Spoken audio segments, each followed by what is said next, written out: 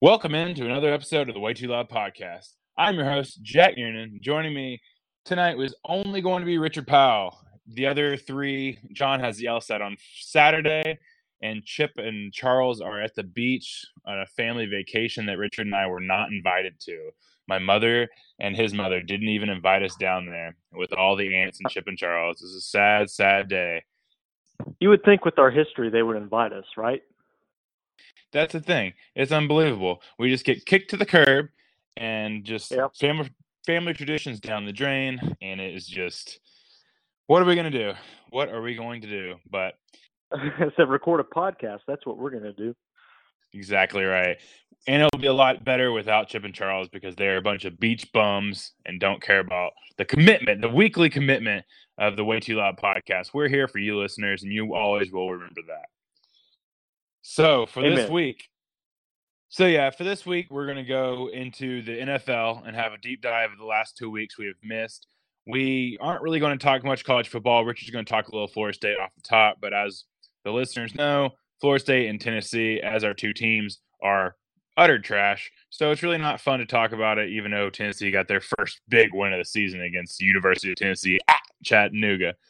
So we will mainly focus on the NFL and see kind of what's happened this far. Honestly, it's more entertaining, in my opinion, at least to this point, than college football has been, because not the non-conference slate, because they schedule it so far out. The non-conference slate was just kind of weak this year, and so there weren't really any like highlight premier matchups between two teams.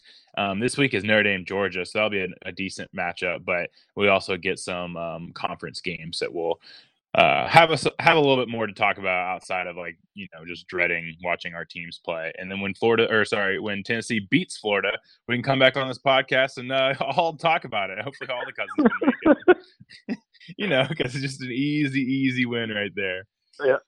Florida's down to their second string, man. So you got a chance, right? You have to think so. That's the thing. Trask is trash. And that's all I can say about that. So the second string will come through and beat Tennessee yet again. But we will start with a little bit of Florida State defensive coordinator talk. Is that what we're looking at, Richard? First of all, how are you? How's it going? Oh, it's great. Personal life is great. I'm enjoying the new job I've been working at. On a new diet, new kind of exercise program, starting to feel a little better about myself and all that jazz. Can't really say the same about my sports life because Florida State's not good. Bucks aren't good. I mean, Golden State, but I'm not really a Golden State fan. I'm more of a Curry fan. It's just so I try not to think about it too much. So I'm good, but I'm bad. So. But I try not to think about it. Exactly. Your personal life means a lot more than sports life. So that's good that everything's absolutely worked. But the sports life helps. I like to enjoy the weekends, and when you watch 3 quarters of good football and to be, infuriated by the fourth quarter, it's not that fun. No, it's just. I don't look forward to Saturdays anymore. I have to gamble, and that's the only way I can enjoy Saturdays because I can't stand watching the balls. Yep. And I have to have investment in the game some way. That's all I got for college or for my Saturdays. But Sunday's different. You have fantasy football, and that's something to take a little bit of the attention. Not for me. Well, there you go. So it's a mess. I'm at this stage with Florida State where I talk myself into saying, we're not a good team. Just deal with it. And then Friday nights, I'm like, well, maybe tomorrow is the day we turn it around. So I build up that, hope and expectation for Saturday. And then I watch, and then I'm just back to the same cycle on Monday of just, why are we so bad? So because it's not a common place for us Florida State fans to be in, because we went from Bobby Bowden to Jimbo Fisher, very spoiled, to being in rebuild mode, and we haven't been in rebuild mode since early '80s. So that was before me, so I don't even know what a rebuild is as far as college football goes. But I can help you out on that if you need any guidance. We're yeah, rebuilding the rebuild. But that's the positives of living in Tennessee. You kind of get from the outside, you get to watch a program trying to start from scratch and get their way back up in the, national headlines. And every Tennessee's 2 years. Yeah, and it's like, I hope to God Florida State doesn't get that way. And now here we are. Here. Tell us a little bit about the defensive coordinator and the defensive changes that you said they might be making. Yeah, so, okay, first off, I want to talk about there was a slight change in defensive strategy over the summer. We switched from a 4-3 defense base to a 3-4. And Harlan Barnett was the defensive coordinator under D'Antonio up at Michigan State. And they're known for running a 4-man front defense with shallow zone coverage. And the only way you can really beat them is by strong, accurate throws that go over 20 yards. That's the only way you can beat Michigan State, because Michigan State constantly has a very good defense. So when we brought on Harlan Barnett, that's what we expected. It's not really what we got last year, and now we're switching to a 3-4 this year. So everyone's kind of scratching their heads like, what the heck's going on? Now, here's the thing. Jim Leavitt, who used to be South Florida's head coach when they were number 2 in the country and had a very good defense. Yeah, he has been the defensive coordinator for Willie Taggart at 2 of his places. I think it was Western Kentucky and Oregon. And while at Oregon, he took Oregon from the 91st overall defense to 35th or something like that. So he's a very strong defensive coordinator. Well, he's a 3-4 defense guy. So that's his defense. So the rumor is we were making the switch because we were planning on bringing Jim Leavitt onto the staff. Well, Wednesday, I think it was, of this past week before the Virginia game, Jim Leavitt agrees to come on to the staff as a quote-unquote analyst. You know, that thing that all these college programs are starting to do these days with bringing on analysts. So that's great. It's like the old timer. Right. So and people are thinking he's now like the pseudo defensive coordinator. He's there to watch film and give notes to the defensive staff on what he thinks they need to be doing better. But this is also kind of pulling out the rug from Harlan Barnett, saying you're not getting it done and we need a change on defense. Because here's the thing. We brought in Kendall Briles for the offense. Right. Controversial hire. It was a little bit of a controversial hire because of what happened at Baylor. And it's up in the air whether or not he was actually involved or knew about what was going on. But the fact is, he knows how to run offenses, and he's taken Florida State, who couldn't, gain 20 yards last year, and he's taken them now, and in the advanced metric rankings, he's gotten Florida State up to 13th in the country in the ranking for all offenses. So he's taken us from a 90s ranked offense to 13th through 3 games, obviously. But that's still a big deal. That's huge. The issue is our defense is 92nd. So, the Florida State of the 90s and under Jimbo was known for having these defenses where good luck scoring. You're probably not going to get the 20 points. And if you do, it's because you had 2 or 3 big plays. Well, now it's it happened against Boise State, and it happened this past weekend against Virginia, where this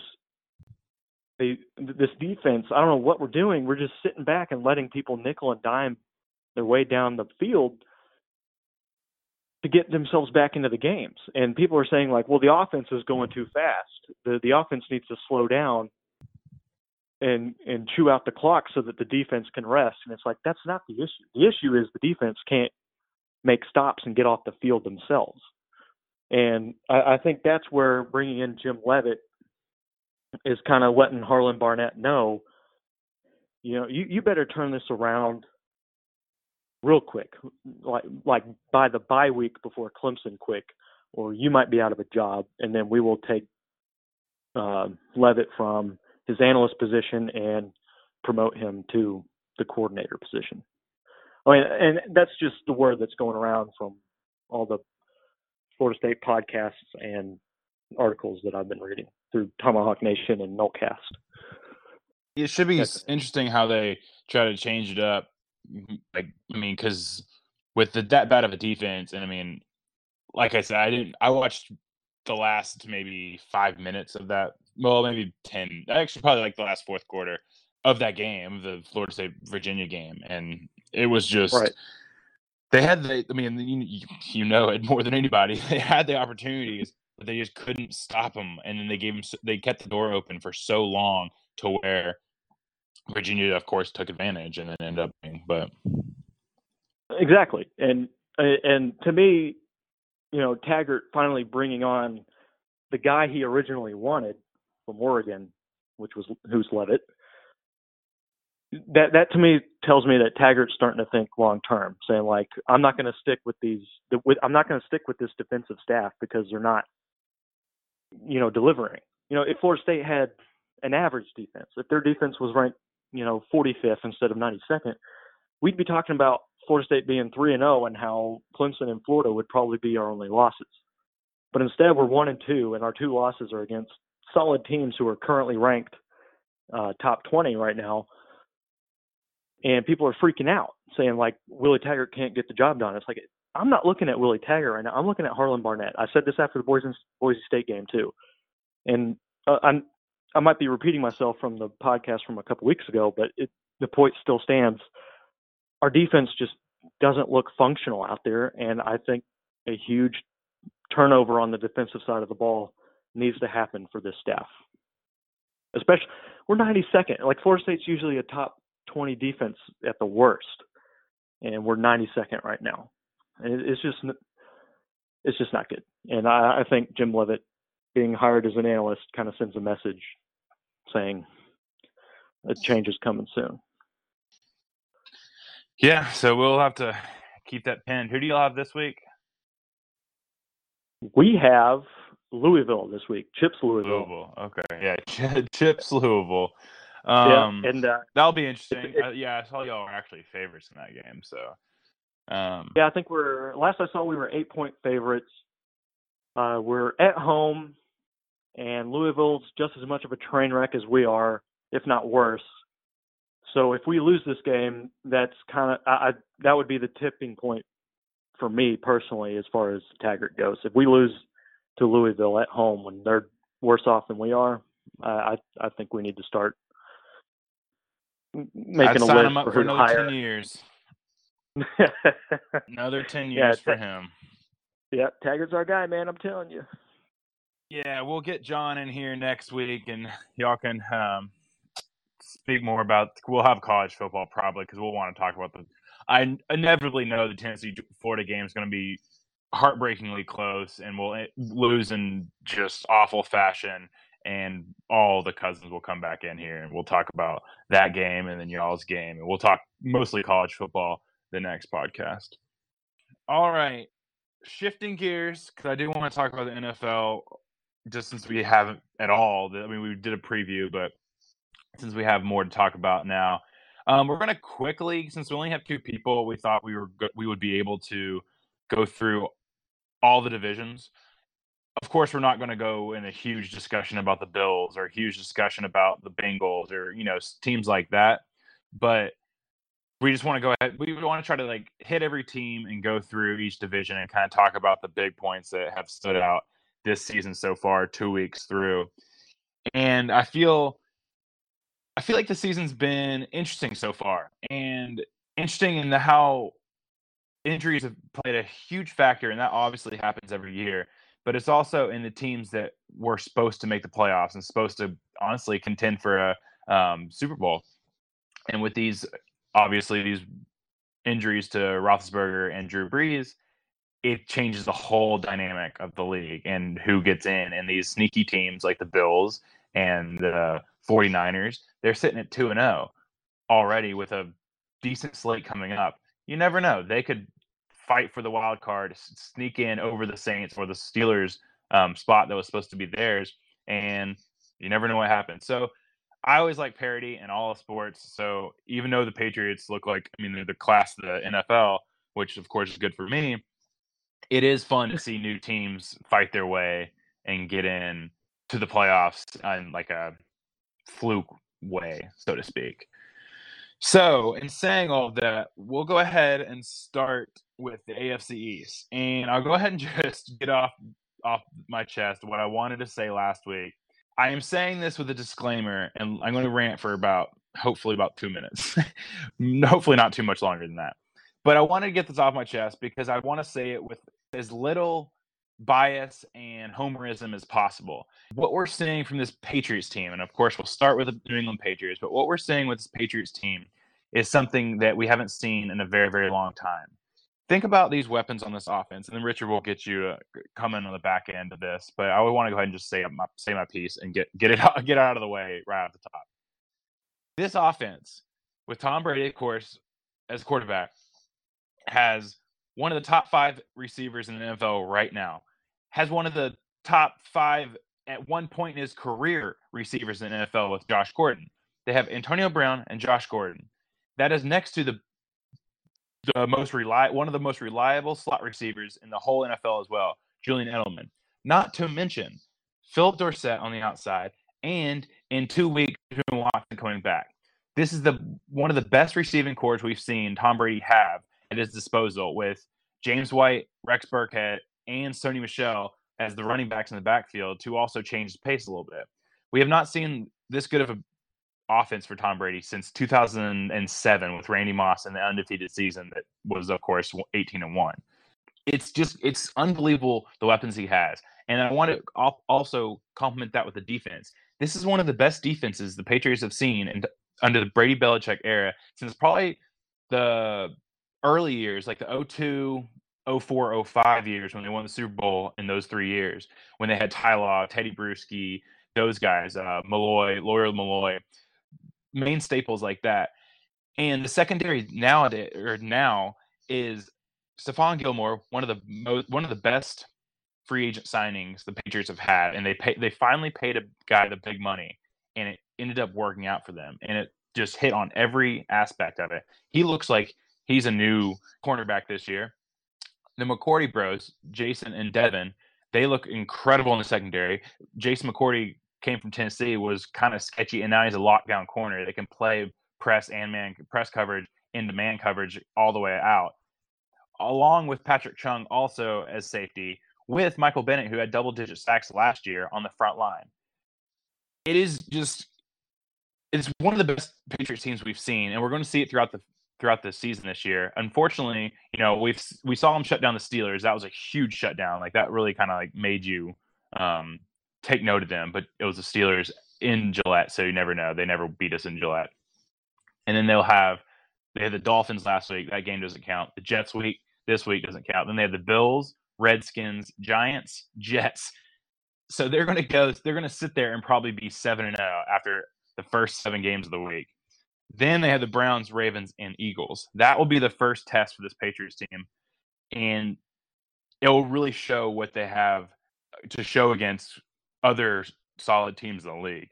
So, in conclusion, that is all I have to say about the Patriots, but I want to get that off my chest.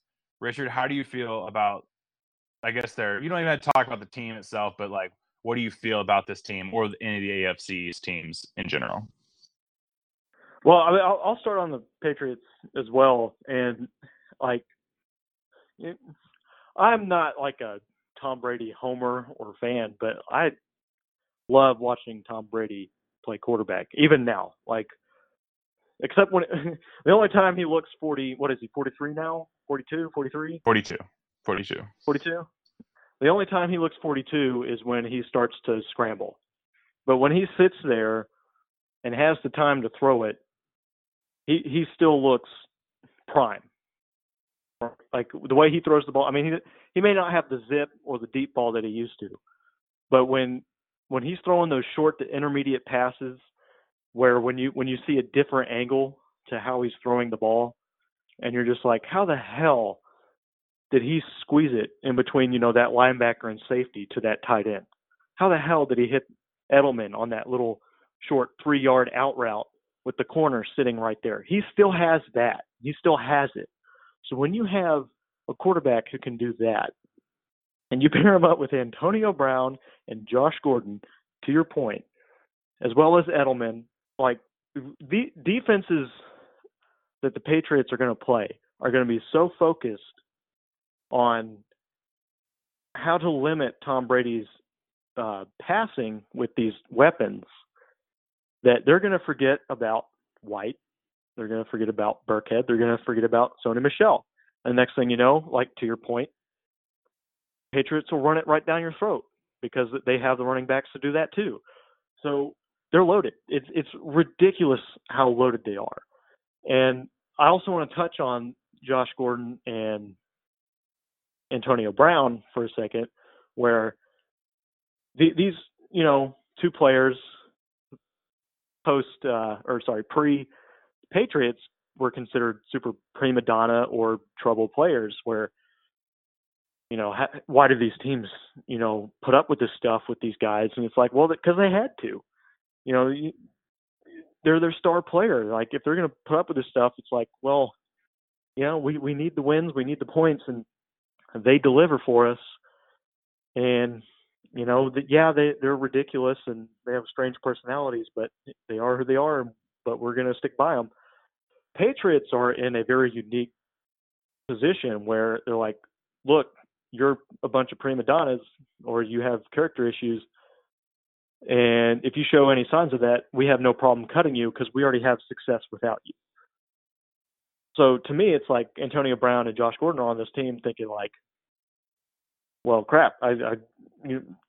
What I'm thinking, this is my theory at least, is you have two guys who are ridiculously good, but for some reason, whenever these players like Randy Moss or whoever come to the Patriots who have interesting backgrounds, all of a sudden tone it down. It's to me, it's because Belichick and the administration just said, look, you got to tone it down or we don't mind cutting you because we don't really need you. We would like to have you, but we don't really need you because we have number 12. And I don't know if you heard, but number 12 is pretty damn good. Exactly right. And that's the thing is like, even with all this stuff with Antonio Brown and like, I'm not going to get into the, all that in general because it's a whole different conversation. But if, he was on the commissioner's exempt list and he did get like cut or something, I wasn't worried at all. Like, it's still like, they don't care if you're on the roster or not on the roster. They're still going to succeed and they're still going to win without you. And that was clearly the same with Josh Gordon last year, that they won the Super Bowl without him. And now he's just on the roster and he's just an added bonus. They don't care about your prima donna ways, like you were saying. And it's the Patriot way just to, ship shape and go along with what you're doing and what the team mentality is going forward. All right. Right. We got to stop this Patriot talk or else people probably already stopped the podcast. But I just really wanted to say that off the top that it's just a historic Patriots team that everyone needs to watch. I do want to touch on the other three teams in the AFC East real quick. The Buffalo Bills, and I did say I wasn't going to talk about them, but they are a sneaky 2-0. Yes, they played the Giants, and then they played the Jets in those two games. But they have the Bengals next week, the Patriots, then at the Titans, then the Dolphins. So that means they could start 4-2 on the season. That's all you need to start, building confidence to do something and put yourself in playoff position. And Josh Allen, he already has over 500 yards passing in two different games, combined in two games. And I mean, it's a sneaky little team that I think could get, like I was saying off the top, the Steelers open playoff spot right there. The Dolphins, their tank job is incredible this year, but one little stat I wanted to say before we move on to the next division. Their point differential after two games is -92. That's absurd. In two games, -92. It's incredible. their tanking efforts they're not even efforts. They're just, I mean, they traded Minka Fitzpatrick. They're Kenyon Drake wants to trade now. They benched Ryan Fitzpatrick for Josh Rosen next week. I don't know what's going on. I guess we need to give a little shout out to the Jets. Darnold's out with mono. Trevor Siemian breaks his ankle. Luke Falk sucks. They're a disaster once again. So I'll bring on John, and if he didn't have the LSAT, he would notice they're a disaster. He knows they're a disaster. But just from our preview pod, he was so excited going into the season, and now it's pretty much already over. So sad days. Yeah, one quick thing about the Dolphins. I am more than convinced now that they saw the national championship with Trevor Lawrence tearing up Alabama, and they were like, all right, how do we tank for the next 2 seasons to make sure that guy's our quarterback? I mean, yeah, because they have, like, there was a beat writer who wrote an article for the Dolphins that said, of the 53-man roster, like 30 of these guys probably wouldn't be on starting, like on a 53-man squad roster. They'd probably be like, scout team players. So it's just, they're tanking hard, and they're tanking well, I guess, if that's how you want to put it. Yeah, they're trying their hardest, that's for sure. It's embarrassing. They're going to change the rules. I bet they're going to change to a draft lottery like the NBA has. If the Dolphins really do go all the way through, go 0-16 and twice in a row, or like 1-15, 0-16, just for Trevor Lawrence. Hell, they might even try to get Tua or Jalen this year.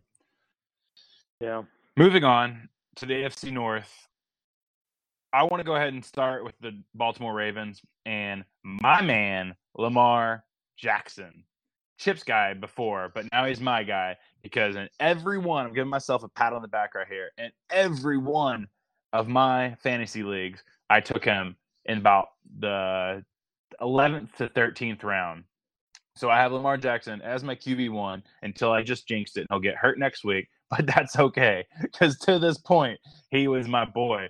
He has 596 passing yards, 126 rushing yards, and in fantasy terms, that's going to be an incredible season, Mike Vick level season, and I'm very happy and give myself a pat on the back that I've selected him. And also, for the gamblers out there, if you would have taken my advice and joined me in taking over 15.5 passing touchdowns for Lamar Jackson in the whole season, it is almost a guaranteed lock to this point, because he has 7 to this point in the season. And I don't know how, or I don't see him, unless barring injury, he does not get to that point. So, but again, we do want to say with the Ravens that they play the Dolphins and then the Cardinals. So they also have had a very, very easy schedule up to this point. This week is going to be a huge test. They go on the road to the Kansas City Chiefs, and the defense isn't that great for the Chiefs, as we saw Gardner Minshew kind of tear him up once Nick Foles got hurt. But it'll be a good test for Lamar Jackson against not the Dolphins or the Cardinals. Then they have the Browns at home, Pittsburgh on the road, and Cincinnati at home. So they're going to go through that tough AFC North, more physical games that we see from them. With the Steelers, we'll go next to the Steelers. Like I said, Big Ben, he got hurt. Kind of, I don't know if he needs to get Tommy John surgery, but it was an elbow injury, which is kind of weird because you never really see that with NFL players. And the throwing motions, completely different than a baseball pitcher. But it looks like it was something around his elbow area, so maybe he needs Tommy John. I haven't followed up on that. But even before that, they looked scared against the Pats. They always do in Foxborough, but they just looked scared, and like they couldn't get anything going. They only scored 3 points. And then against the Seahawks, they kind of lost that game. They had it at home, even though Mason Rudolph was the person that came in, and he's not going to do anything. But it's something just to note going forward. Do you think anything on the Ravens or Steelers? Yeah, with the Steelers, I thought it was interesting what they did with Mason Rudolph when he came into the game. They tried to give him easy throws, but the defense took those away, and they ended up kind of opening up the playbook for him a little bit. They did a flea flicker and kind of like a play action rollout a few times, trying to get him moving out of the pocket trying to get people open, like improvised routes instead of like actual routes. So I'm curious to see how the Steelers keep opening up the playbook for Mason Rudolph now that it looks like Big Ben won't be able to play much with that elbow. Yeah, and he was a gunslinger at Oklahoma State. So, I mean, I guess there's a chance for him. I feel super bad for Josh Dobbs. He was pretty much cut, then re-signed, then traded to the Jaguars after Foles got hurt. But if he just stuck on the roster just a little bit longer, Dobbs could have got the job over Mason Rudolph. But it looks like Mason Rudolph beat him out anyway in camp. But we'll see. It'll be interesting. I don't think that they did just trade for Minka Fitzpatrick, and they gave up a first-round pick that might be a top 10 pick next year. I have no idea what they're doing with that. But Steelers just doing dumb things. But so switching to the Browns now, I do want to bring them up just because of the hype train they had going into the season. I mean, ESPN was just I'll keep it G-rated. They were just loving them so much, and it was just getting obnoxious. But then they fall out flat out of the gate. They lose their home opener to the Tennessee Titans, and it was embarrassing fashion. They couldn't get anything going on offense in the first half, and then the Titans kind of just limped their way to a lead. No, I won't lie. The Titans played pretty well in that game, but then Baker had to try to start coming back, and then threw 3 interceptions in the comeback effort. And it just goes to show you can't just throw free agents together, like expensive free agents that have been playing in the league for a while, and just think they're going to gel immediately. So we got to give the disclaimer to ESPN, say, hey, guys, take a couple steps back with this team. They, of course, got in their groove against the Jets Monday night, and then we'll get to see them again against Sunday night against the Rams. So it is what it is with this team, but I think they're going to be okay down the road. I just know it's going to take some time for these free agents to kind of get in the rhythm and go forward. And then for the Cincinnati Bengals, all I have to say is, nope, not going to talk about them. They're not that good. They don't even need to. There's no point in me needing to be made. Transitioning now to the AFC South. This is a fun division. I think that there's a bunch of teams that don't know what the hell they're doing, and they're kind of just stumbling on over each other, and then one of them is going to end up on top. And that happens, I feel like, every single year, because the Titans, who we were just talking about, had a great opening win against the Browns. Looked like, okay, there actually might be for real.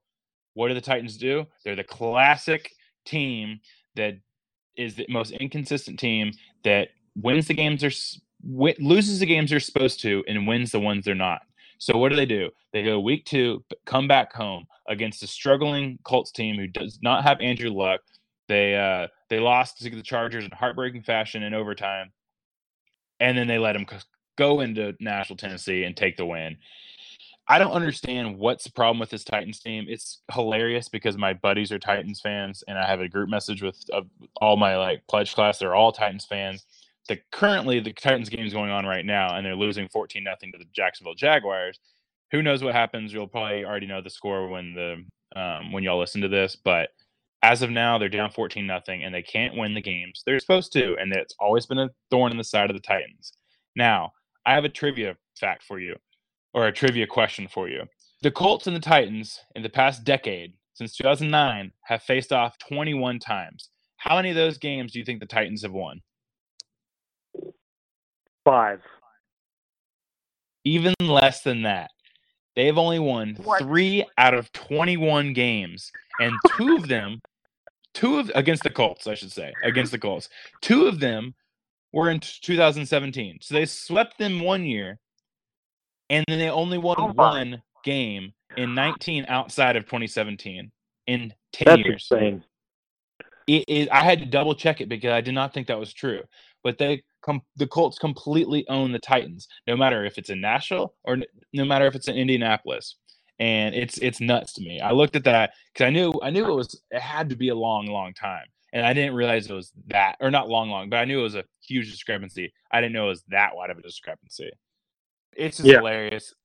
We saw it again. Mariota's not going to make it happen. And then I know you have thoughts on Mariota, so I'll let you take it over for that. Well, I mean, what's there to say now? I mean, it's a retread when it comes to Mariota. I mean, every time you think, every time you think like, oh, maybe he's turning the corner, it's 2 steps forward, 4 steps back.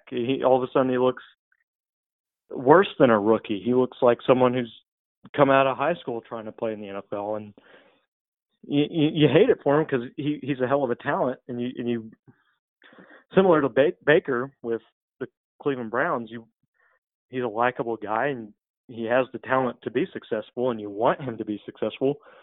But then you watch him and you're just like, the hell are you doing? Like, how are you that bad? So I hate to call him a bust, but he's starting to fall on that you side can of the fence. you can freely call him a bust. He's trash. Yeah, no, he's just not good. He's not good. That's the thing. And they don't have a backup. Their backup's Ryan Tannehill, and I'm not gonna repeat what you just said, but I wholeheartedly agree with you. So, and then the Colts, you think, oh, okay, so they're 1-1.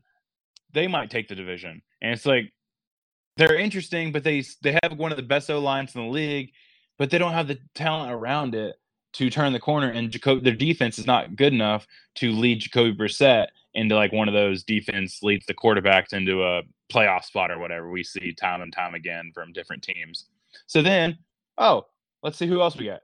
Because it's not going to be the Jacksonville Jaguars with Gardner Minshew. Everyone's Minshew mania is just driving me insane because he has a porn stash and he thinks he's frat. Like, it's not, his stories are like hilarious to like frat dudes in like their 20s, which, I mean, I was one of those at one time in my life, but I just think the hype is just overblown with this kid. So I don't like him. Gardner Minshew, brother. Gardner Minshew. I hope he loses every game he starts and throws 8 interceptions. Anyway, back to the Texans.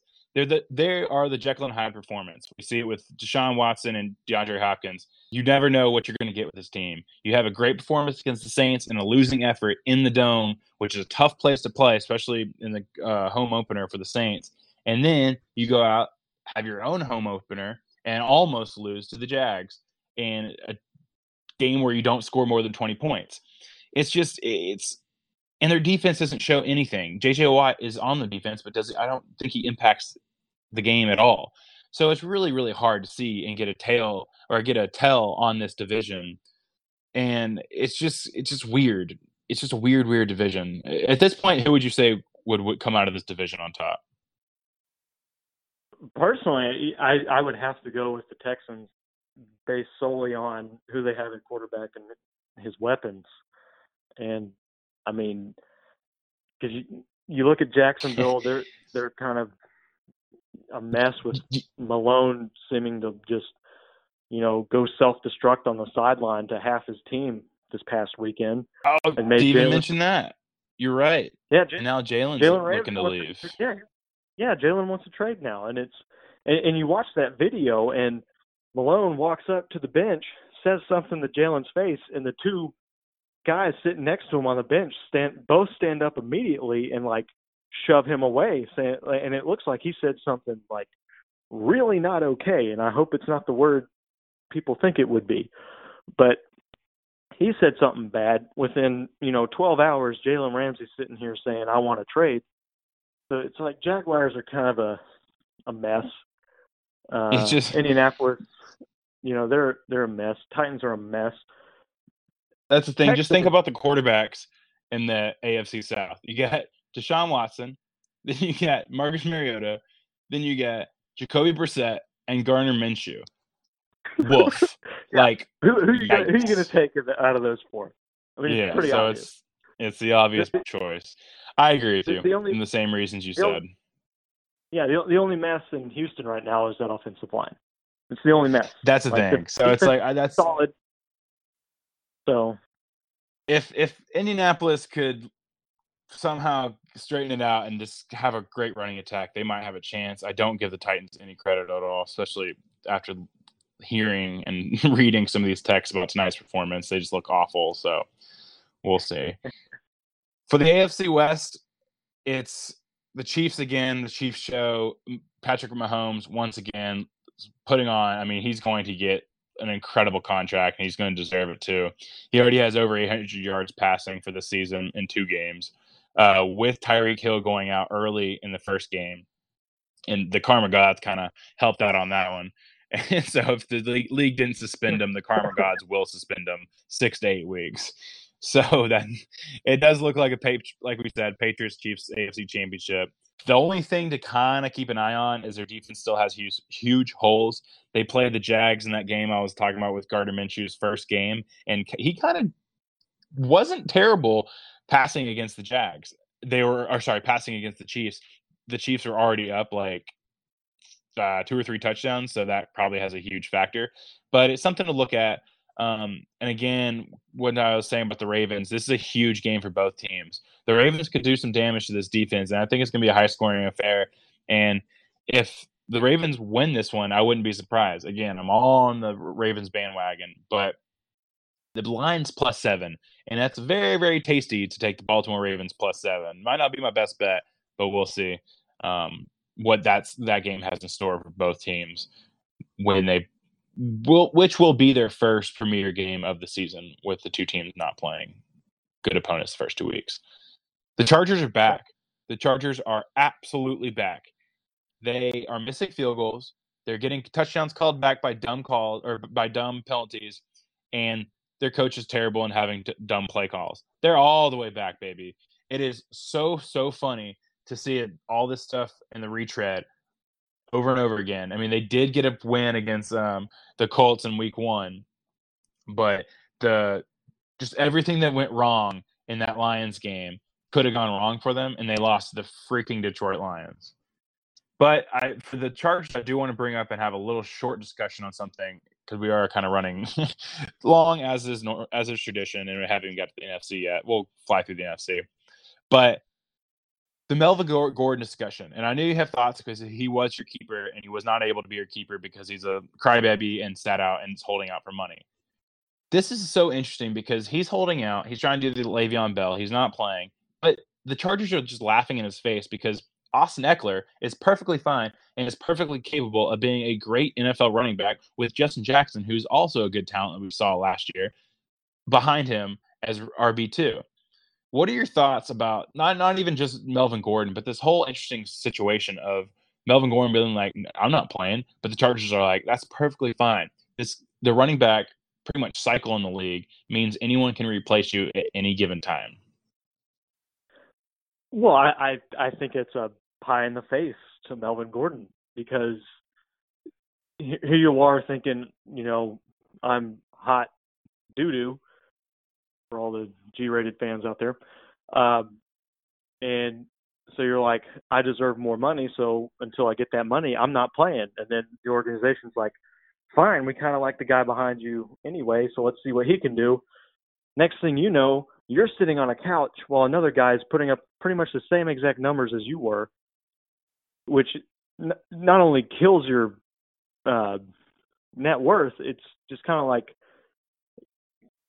yeah, you're a hell of a player, and someone else is going to sign you, but you're not doing yourself any favors by sitting out these games, crying about needing more money.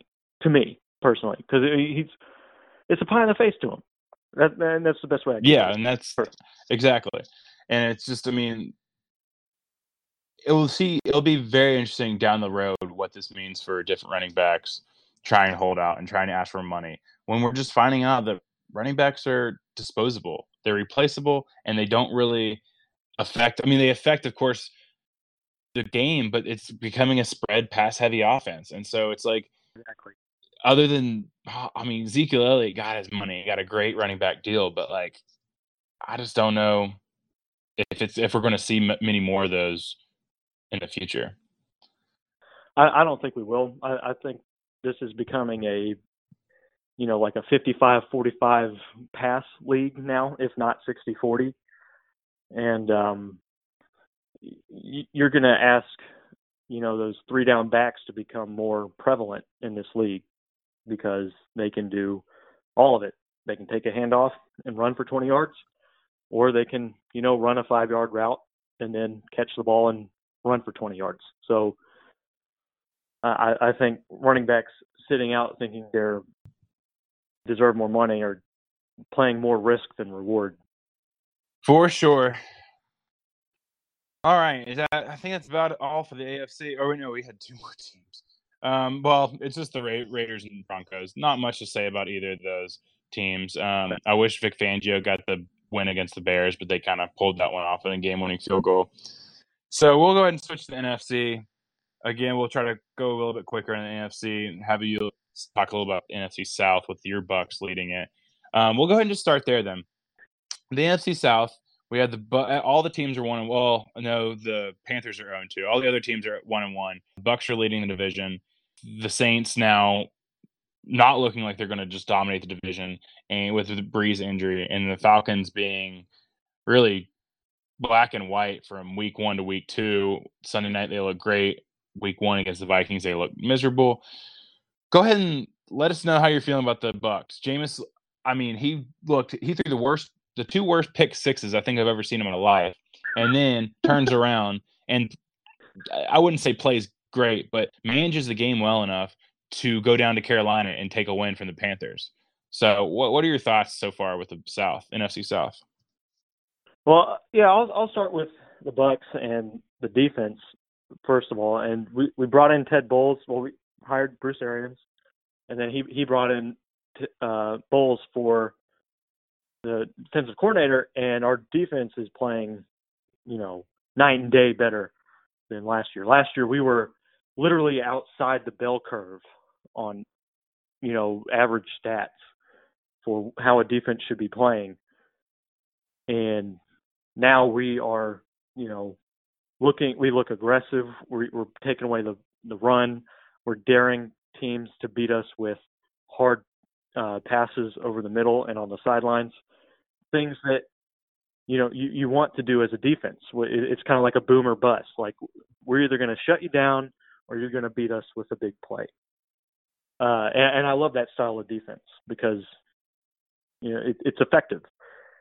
And on the other side of the ball, San Francisco might have been the worst game I've seen Jameis play since his debut against the Titans. When you throw a pick six, when it's a screen, that's a big issue. And it's forgivable if you're a rookie quarterback. It's not forgivable if you're in your fifth year on your 1-year option in your contract, trying to play for another contract. And it was awesome. Exactly. That San Francisco game was just not good for Jameis. And it was one of those, it's just like, if this is how he's going to play for 15 more games, I don't see how we re-sign him.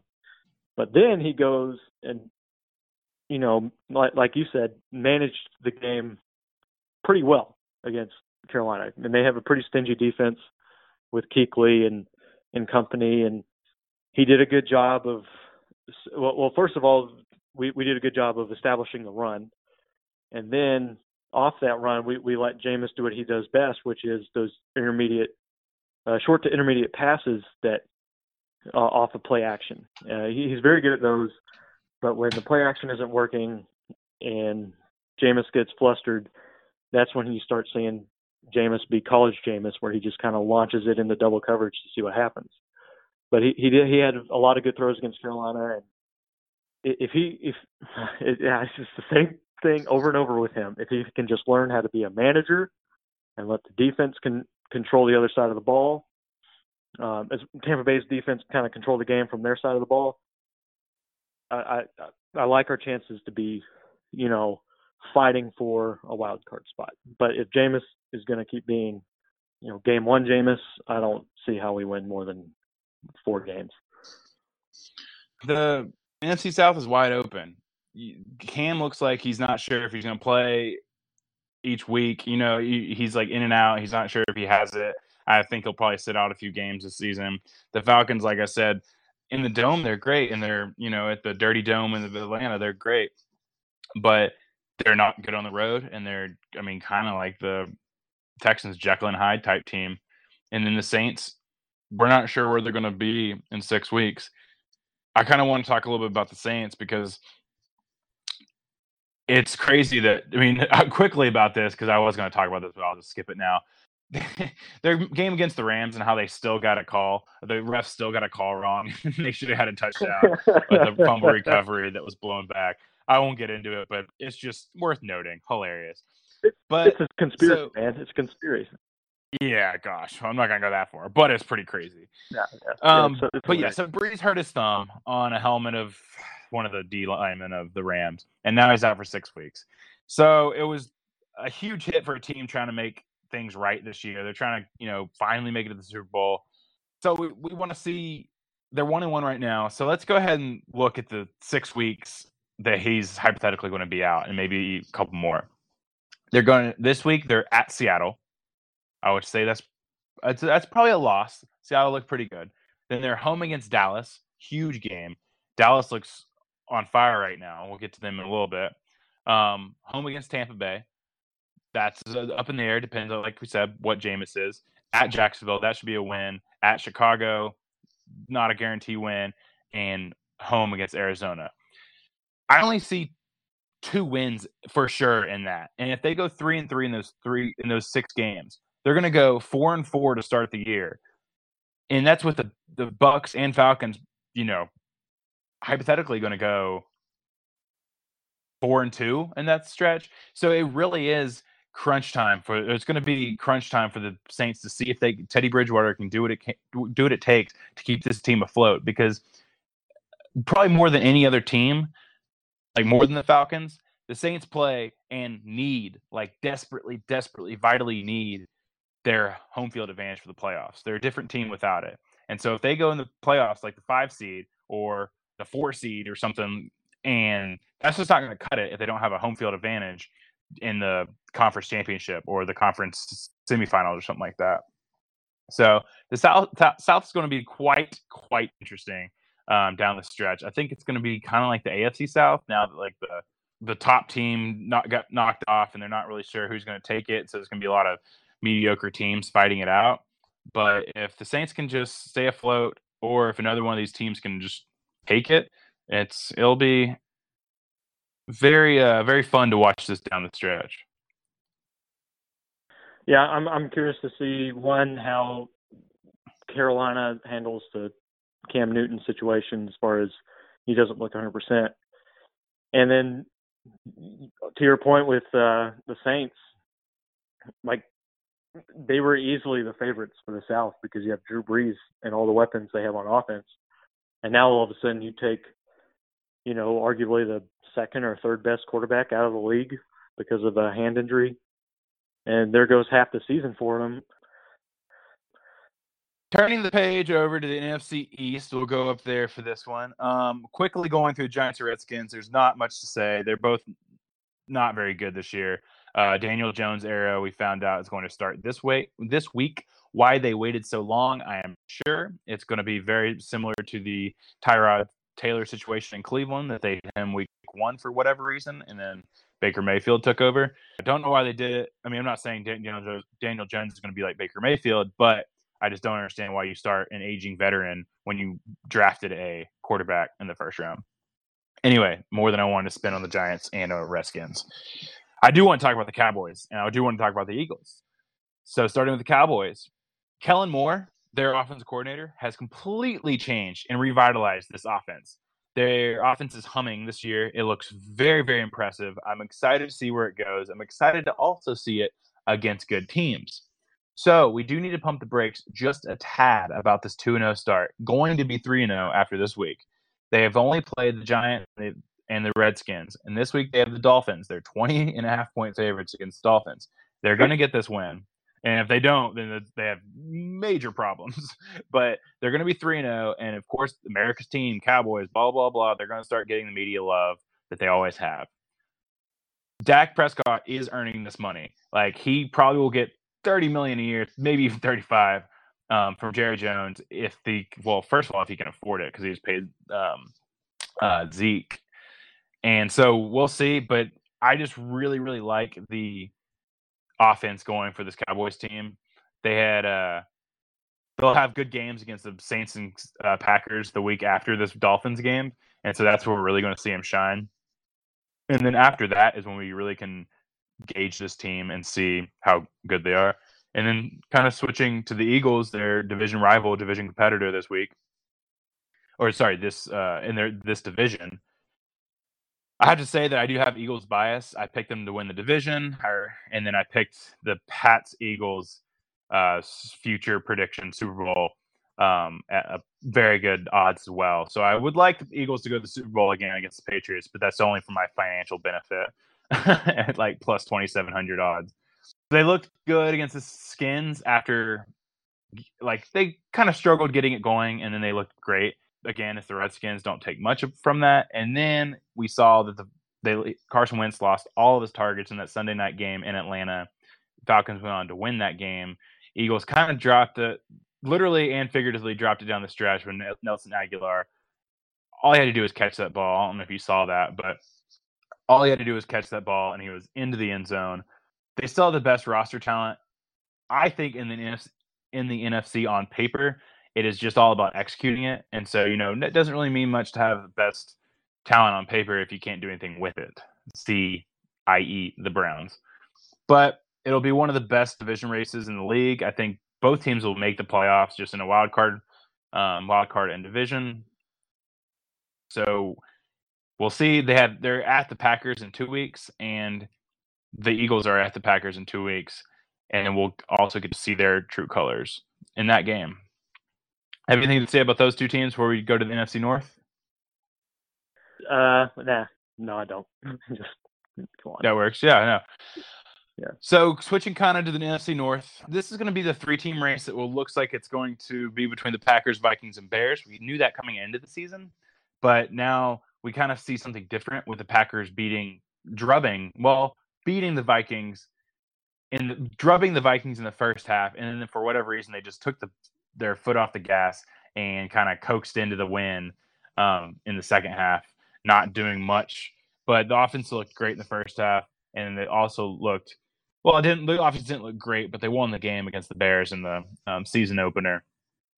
But the one thing about the Packers that I do want to mention, and we can go on to the other two teams, is their defense is stepping up in a huge way. Their defensive DVOA so far is third in the league. It's hard to take DVOA this early in the season, so kind of take that with a grain of salt.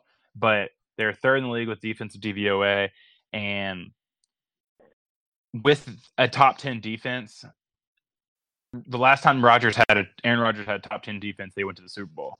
So in that, I guess, vein, look for the defense if they continue at this mark to carry the Packers into a long playoff berth or a long playoff run, because if you give Rodgers is going to be Rodgers. It's just on the other side of the ball if he needs to help them out more than they can play for. And so now it's with the defense there, they're going to be a damn good team down the stretch. With the Vikings, Dalvin looks incredible. I'll let you talk a little bit more about Dalvin, but the biggest issue is Kirk Cousins. It's going to be Kirk Cousins. There's no way around it. He doesn't have the smarts to not make mistakes. The defense and the rushing game is going to have to carry him. Is this the Dalvin Cook that you've been waiting for? Hopefully, fingers crossed, he'll stay healthy. But he looks like, pure form Dalvin Cook right now. When I see highlights on, the Red Zone or NFL Network of here's a run by Dalvin Cook, 65-yard touchdown. And all he does is just burst through a hole, make one move on a linebacker or safety, get to the sideline and take off. That's the Dalvin Cook that we saw at Florida State. All he needs to do is get to the second level, make one guy miss, and he's gone. He's quietly a powerful guy too. It takes a lot to bring him down. At least in college. I'm not so sure about the NFL because I haven't watched too many Vikings games. But he's sneaky powerful too. So it's going to take a strong tackle to get him to the ground. But man, when he's in the open field and he gets to top speed, I don't think there's a defensive player in the league that could chase him down. Whenever I see those highlights, I get flashbacks to when Florida State was actually a 10-win team. and I miss it. Yeah. It makes me sad. Well, there's a roundabout way. But for the Vikings, the other thing that's going to be very important for them is they need home field advantage. They're much like the Falcons, and their home and away splits are pretty stark, and they'll be a very important. Wanted to go to the Bears now. Mitch Trubisky has been awful this season, and he's finally showing his true colors. I wish Charles would come in here and just call him for 3 seconds and just talk about Mitch Trubisky. But the coaching staff really shows, or seems like, and is showing that they have zero faith in him in the play calls they make. It's very conservative. You saw they only scored 3 points in the season opener, and then they didn't even look that good against the Broncos, who have a good defense, but yet still they won the game, but they were kind of given the game in the very last minute, and Trubisky just didn't have it most of the game. The defense is going to be there. Khalil Mack is Khalil Mack. You know, they very easily could be 0-2, and Mitch Trubisky is going to have to pull something out if they expect to go to the playoffs at all. I don't think they're going to go to the playoffs because I don't know if the NFC North will take 2 teams. I think either the Packers or Vikings will take one of the spots, and I don't know if they're going to have a second one because of the division we're about to talk about in the NFC West. They have 3 2-0 teams. Who would have thought that coming into the season that the NFC West was going to be our best division 2 games into the season? The Rams, of course, they were who we thought they were, and they're coming off and picked up right where they left off in the NFC. They have a balanced rushing attack. Sorry, fantasy owners, it's not all Todd Gurley this year, but it's going to help them save down the stretch, save him for down the stretch when they need it the most. Their defense was kind of sketchy in the Panthers game, but again, the Panthers are a strange team to gauge, so we'll see about that. They rebounded very nicely against the Saints. Their next game is at the Browns, so that's going to be a very fun primetime game, like I was saying earlier. And now the other 2-0 team, or one of the other 2-0 teams, the 49ers, San Francisco 49ers. Kind of how we mentioned it, is a nice little bookend for the 49ers. They're 2-0, and they're a sneaky 2-0. Jimmy GQ leading the charge, as always. They've only beat Tampa Bay and Cincinnati, so be careful crowning them as champs. Their next games are Pittsburgh, a home for Pittsburgh, home for Cleveland, at the Rams, and at Washington. So even if you can go 2-2 in those games, maybe even 3-1 if you can pull one out at home against the Browns, and then just lose the one at the Rams, the Niners could be 5-1 after 6 games, and that would be very impressive, and it would be fun to watch. They have every running back in the book getting carries for them. It's crazy how deep their running backs are, with Tevin Coleman and Jerick McKinnon both hurt. They're having like Wilson Jr., Raheem Monsart, I'm not sure how you pronounce it, and then they have another guy. It's crazy. And then the Seattle Seahawks, they're also 2-0. They had a very impressive win last week in Pittsburgh on the road against the Steelers. Even though Big Ben got hurt, it was still an impressive game. And then they had a home win against the Bengals, which is what it is. But they have a balanced attack. Russell Wilson only throwing when he needs to, and that's really where the Seahawks are the best. They have that good, strong defense. Pete Carroll will make them have a good defense, or I guess a good enough defense. And then the running game also can carry them. But Russell Wilson only throwing when he needs to is the best situation for that team. Their first game, he didn't throw much at all, and it was pouring down rain as well. But then, like we saw last week, he aired it out when he needed to, and some of the receivers had good games in that. But they'll be there forever, or they'll be there challenging pretty much forever for the whole season. They're always there every single year, and it'll be nice to see which team can stay there if the 49ers are for real. I don't think they probably are, but it's a fun story at this point. Then they could take the Saints playoff spot, as I was saying earlier. Concluding really quick, and I'll throw it to you if you have any NFC West thoughts. The Arizona Cardinals, Cliff Kingsbury hasn't really done much this year. I don't know what he was doing last week. He took 3 field goals inside the 5-yard line. That was the first time in NFL history that's ever happened. Not against the Lions, but against the Ravens. They took a tie against the Lions, and he got gifted that game. We could have gone into that, but we don't have enough time. The Ravens game, he could have taken advantage of and honestly challenged the Ravens to actually win, but the team didn't get it done. And so they're 0-1-1. And that is the whole NFL. I think we wrapped it up and took care of it all after 2 weeks. Do you have any concluding thoughts about the NFC West or about the league at whole before we wrap it up? Two quick thoughts. I'm going to start with the Cardinals real quick and with Kyler Murray. This is for Charles. He's so little because like when on week 1 when they showed the Cardinals on red zone, and I think they were like they just took the ball over inside the 5-yard line, and there's Kyler Murray looking like an 8th grader standing in his own end zone, and just like, how can you look at that guy's stature and be like, yeah, he's our first round draft pick? Like, not to say he's a bad player, but like, he just looks so small out there. And but he has the arm. He's made some throws that make you go, okay, well, maybe he can be successful out here. My second thought is my heart goes out to Phillip Rivers. He is in a constant state of purgatory of having 120 seconds left to either win or tie the game with no timeouts left, only to come up 10 to 20 yards short every single time. So, I mean, at some point you just have to, like, kill a goat or something if you're Phillip Rivers, right? Because, I mean, he just constantly comes up just short, and it's so weird. Yeah, it's tough. Like I said, the Chargers are back, and it's so funny because they somehow find a way to lose every single game. I just feel bad for Phillip Rivers because, he might not be a good guy, but he looks like a good guy. He seems like a good guy. Yeah. And it just kind of hurts. But well, hey, he said hi to those nuns last weekend, so he's got to be a good guy, right? That's right. Yeah, it's pretty much he has to be that. So that concludes this episode of the Way Too Loud podcast.